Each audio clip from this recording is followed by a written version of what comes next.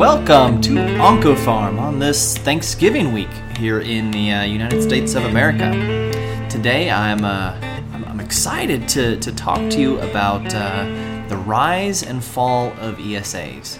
And if that title sounds a little historical, it is meant to be, an homage to The Decline and Fall of the Roman Empire by Edward Gibbon, which is a landmark history written in the 1700s. It's so old that you can get it for free, and on your e-reader and tablets. But listeners of the podcast know I'm interested in a student of history, especially with regards to oncology pharmacy.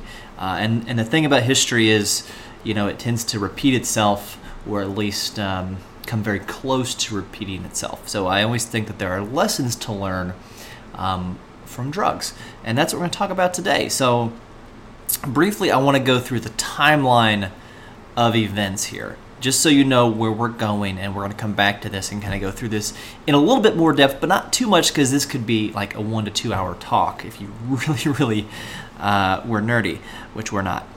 So in 1985, the EPO, so erythropoietin, the gene was cloned, and by 86, recombinant versions of erythropoietin are put in study. And of course, erythropoietin is essentially a hormone that's produced by the kidneys in response to low oxygen levels or hypoxia that then stimulates the bone marrow to make more red blood cells, so you get more oxygen carrying capacity, right? We knew that. All right, so by 86, we're studying recombinant EPO. By 89, the first epoetin alpha, or just EPO, is approved by the FDA for chronic kidney disease. In 93, we get the approval for anemia secondary to chemotherapy, and that's what we're going to talk about is, oncology patients, not the CKD patients. In 2002, darbepoetin is approved, which is, basically a longer-lasting version of an ESA. So before you had the EPO, which was often given multiple times a week, whereas darbepoetin can be given weekly or even, once every 2 or 3 weeks. By 2007, we have a boxed warning that comes out because of increased death and disease progression and toxicity with these drugs. Along that same year, the Center for Medicare and Medicaid Services said we're going to stop paying for these drugs except for very specific indications in line with the boxed warning. In 2008, around that time, the FDA announced a Risk Evaluation and Mitigation Strategy, or REMS program, that was approved in 2010 and then put into place, I think, in early 2011. Basically, it was called the APPRISE program, requiring physicians or prescribers to enroll in this to ensure that the drug was only used in a very prescriptive fashion for those who met the criteria. And then by 2017, people had essentially stopped using the drug so much and were only using it in the appropriate ways that the REMS program was eliminated just last year. So that's a time span of about 30 years where there were no drugs. Then we had 2 drugs that were used a whole lot. Some bad things happened. The use was curtailed, and then everyone kind of figured out what to do going forward in 30 years. Is that a long period of time or a small period of time? I don't know. But we're going to look at some of the details. So let's talk about the rise of erythropoiesis-stimulating agents, or ESAs. So anemia, I teach anemia, and it's kind of like anemia schmemia. At least from an oncology standpoint, or from a pharmacist standpoint, now that we don't use ESAs very often, and we're talking why that is, there aren't a whole lot of drugs. You correct underlying, nutritional deficiencies, but there's not a lot of drug use, not a lot of pharmacotherapy to anemia, other than maybe avoiding drugs or eliminating drugs that could be causing anemia. However, I tend to do this, and I shouldn't, and we should not discount the effect that anemia has on quality of life. It's associated with everything. I mean, it delivers oxygen, it's important. So it's associated with a decreased quality of life in cancer patients. It's also associated with a worse cancer survival. Now, I use the word association there. It's not necessarily a causation. For instance, for renal cell carcinoma, a low hemoglobin is a prognostic factor. It's prognostic for lots of cancers, but it's in the risk stratification categories for renal cell carcinoma. And we know that for lots of patients, you can't it's hard to come across a metastatic prostate cancer patient without some anemia.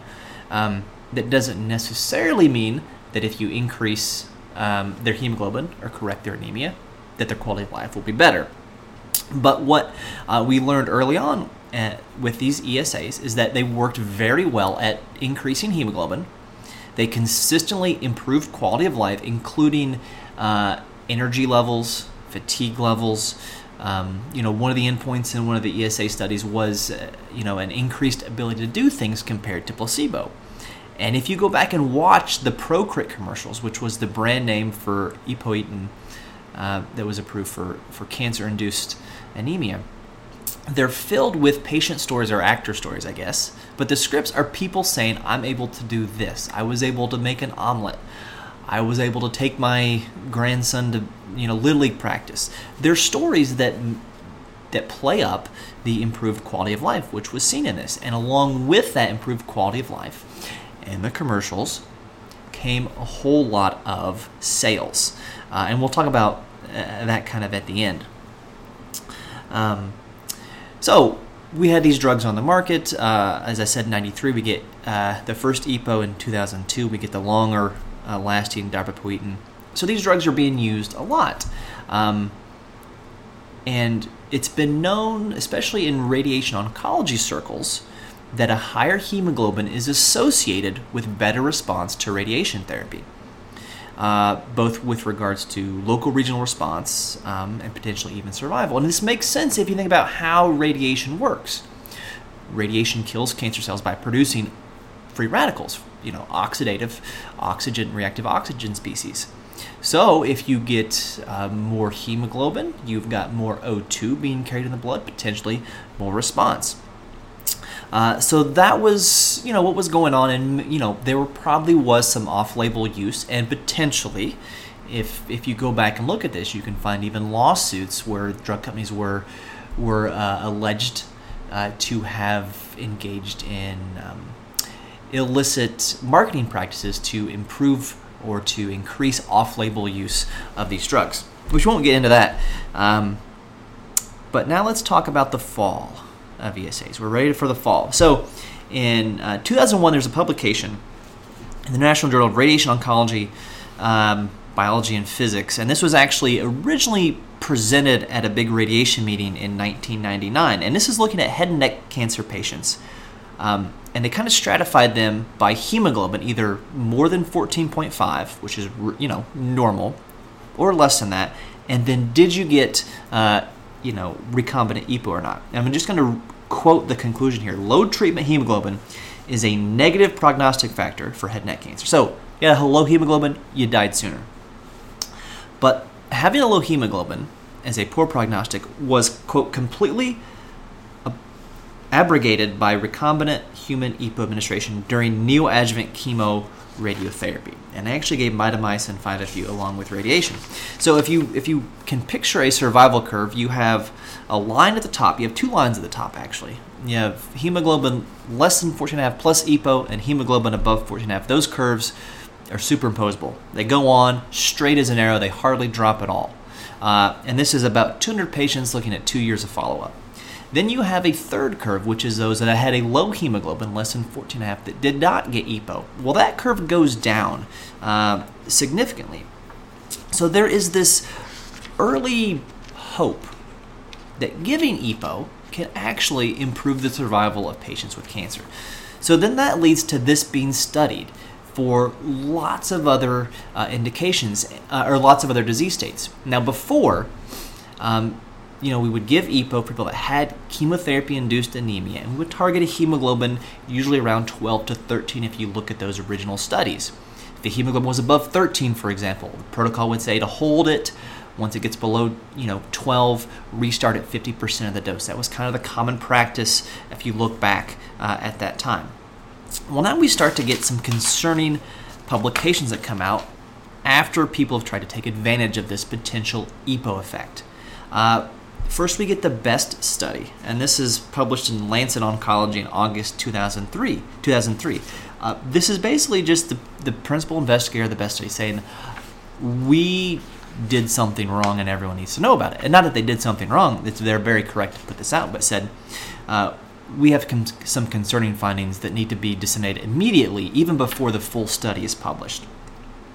So this study was looking at metastatic breast cancer patients receiving chemo, and the goal was to see did EPO affect overall survival after giving EPO for 12 months. These patients had to have a relatively normal hemoglobin to get into the study, hemoglobin less than 13, and the goal was to keep their hemoglobin between 12 and 14. So this was basically preemptive treatment for chemotherapy-induced anemia before it happened. The study was stopped early because of increased mortality in the EPO arm. In fact, the 1-year survival decrease was almost entirely due to more mortality in the first 4 months of the study, which they attributed to to thrombotic events potentially, VTE, CVA, MI, things like that. So this is concerning. This is August 2003 when this comes out in the Lancet Oncology. By October of 2003, we have the publication of ENHANCE. What were they trying to do? Enhance the efficacy of radiation in head and neck cancer patients. So these were head and neck cancer patients with a hemoglobin of less than 12, or less in women, less than 13 in men. And, they were really shooting for hemoglobins that were higher than that, up to 14, because they tracked that. In fact, they achieved a hemoglobin of more than 14 in women and 15 in men in 15% of in 80% of patients given EPO compared to 15% placebo. So they really got their hemoglobin not just to 13, but to 14 and 15, fairly high. Unfortunately, they saw worse local regional progression, so the tumors grew faster or came back faster in the EPO group, and worse survival in the EPO group. Now, this unfortunately was not just a breast and head and neck cancer phenomenon. We also had AMG 2000-161, which was looking at darbepoetin in lymphoma and myeloma. More deaths in the darbepoetin group. We had EPO CAN20. This is looking at lung cancer patients. And the study protocol was to accrue 300. It was stopped after 70 because of a statistically significant worse survival rate in the EPO arm. That's got to be a pretty big difference to see a survival difference after just 70 patients. There was the HANCA-10, which was the Danish head and neck cancer 10 study. Overall survival was worse in the darbepoetin group, although not statistically significant.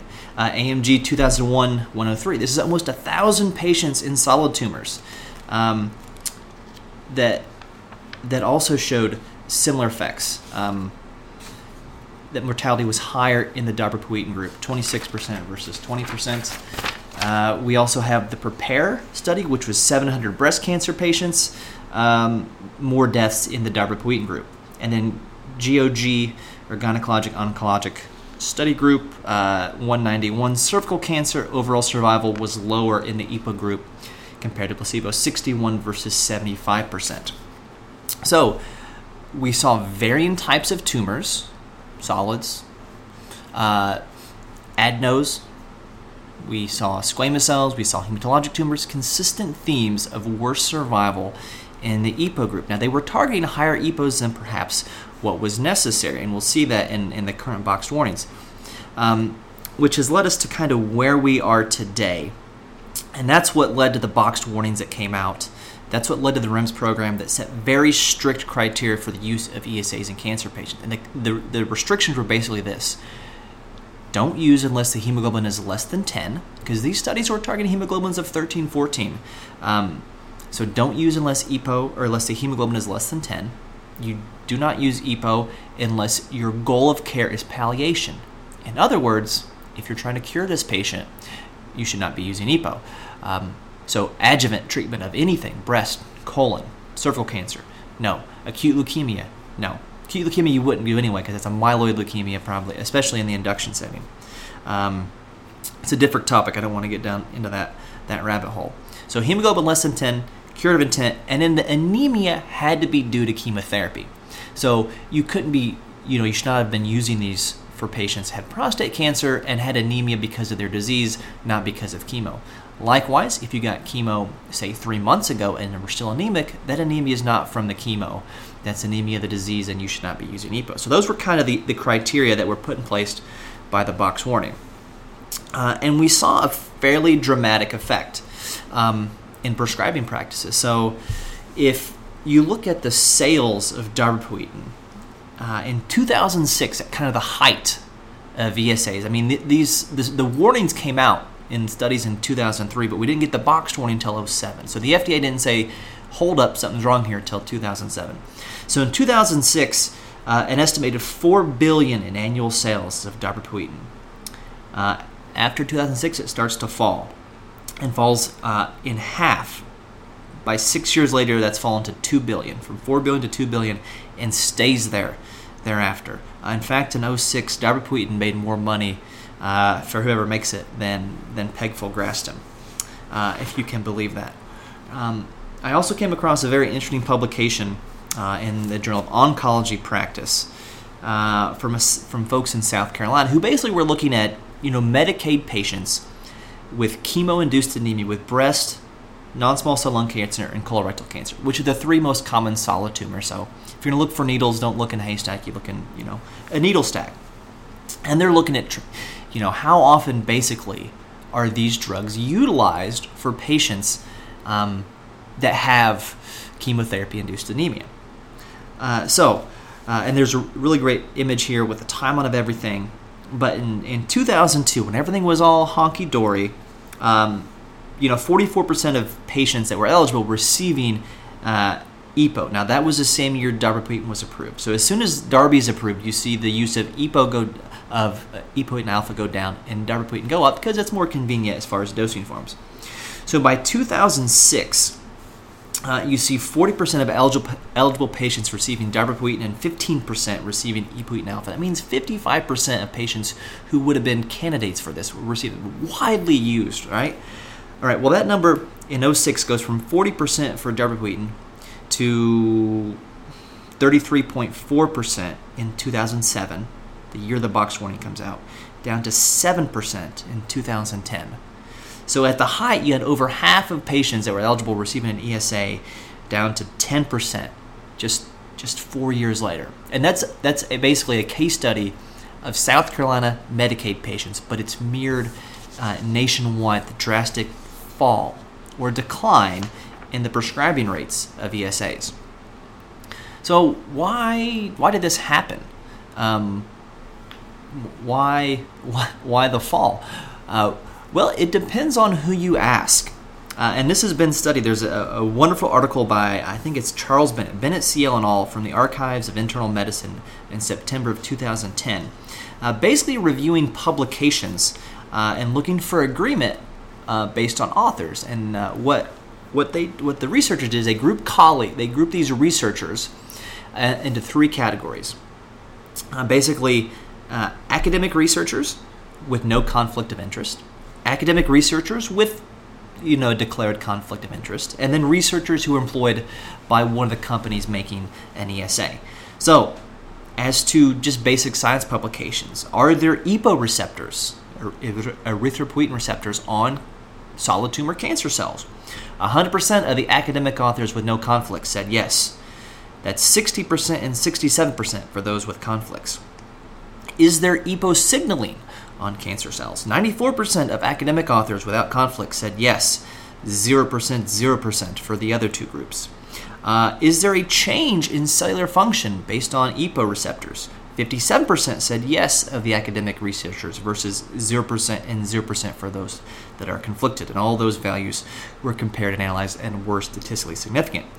So that's the leading theory right now, is that there are erythropoietin receptors on cancer cells, as well as, and that then leads to increased tumor growth, because we've seen not just increased death from cancers, or increased death, which could be due to tumor progression or due to toxicity, say PEs, strokes, things like that, MI. And certainly we know from the renal and CKD data that does happen if you have an increase in your hemoglobin that's too fast, say more than 1 gram per deciliter over 2 weeks. If it's faster than that, you do see more hypertension, more thrombotic events.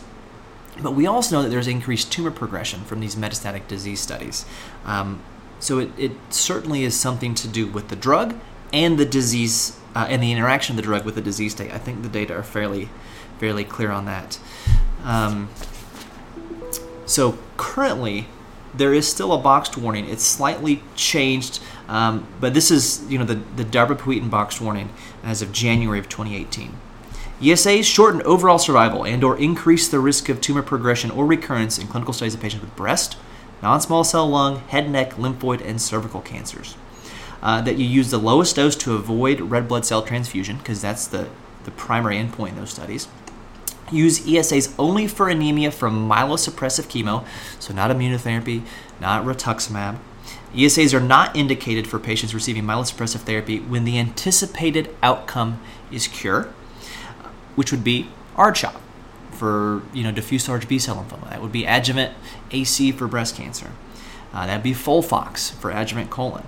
And then discontinue following the completion of chemotherapy course. So what are the lessons, perhaps, we can take away from this? Well, when a drug comes out, off-label use is going to start to happen shortly thereafter. And we should always question the hype. I don't think you should diminish the hype, but we should question whether or not there's evidence to support wider use than what a drug is approved for. And in the end, good science should win as long as we have adequate funding for good science to occur. Well, that's OncoPharm for this Thanksgiving week. I'm thankful for all you that are listening. I would be even more thankful if you go on to the iTunes right there on your phone, find the podcast, give us a 5-star rating. Let us know in a comment what you'd like to hear more of next time. And I hope to see you all a little further down the road.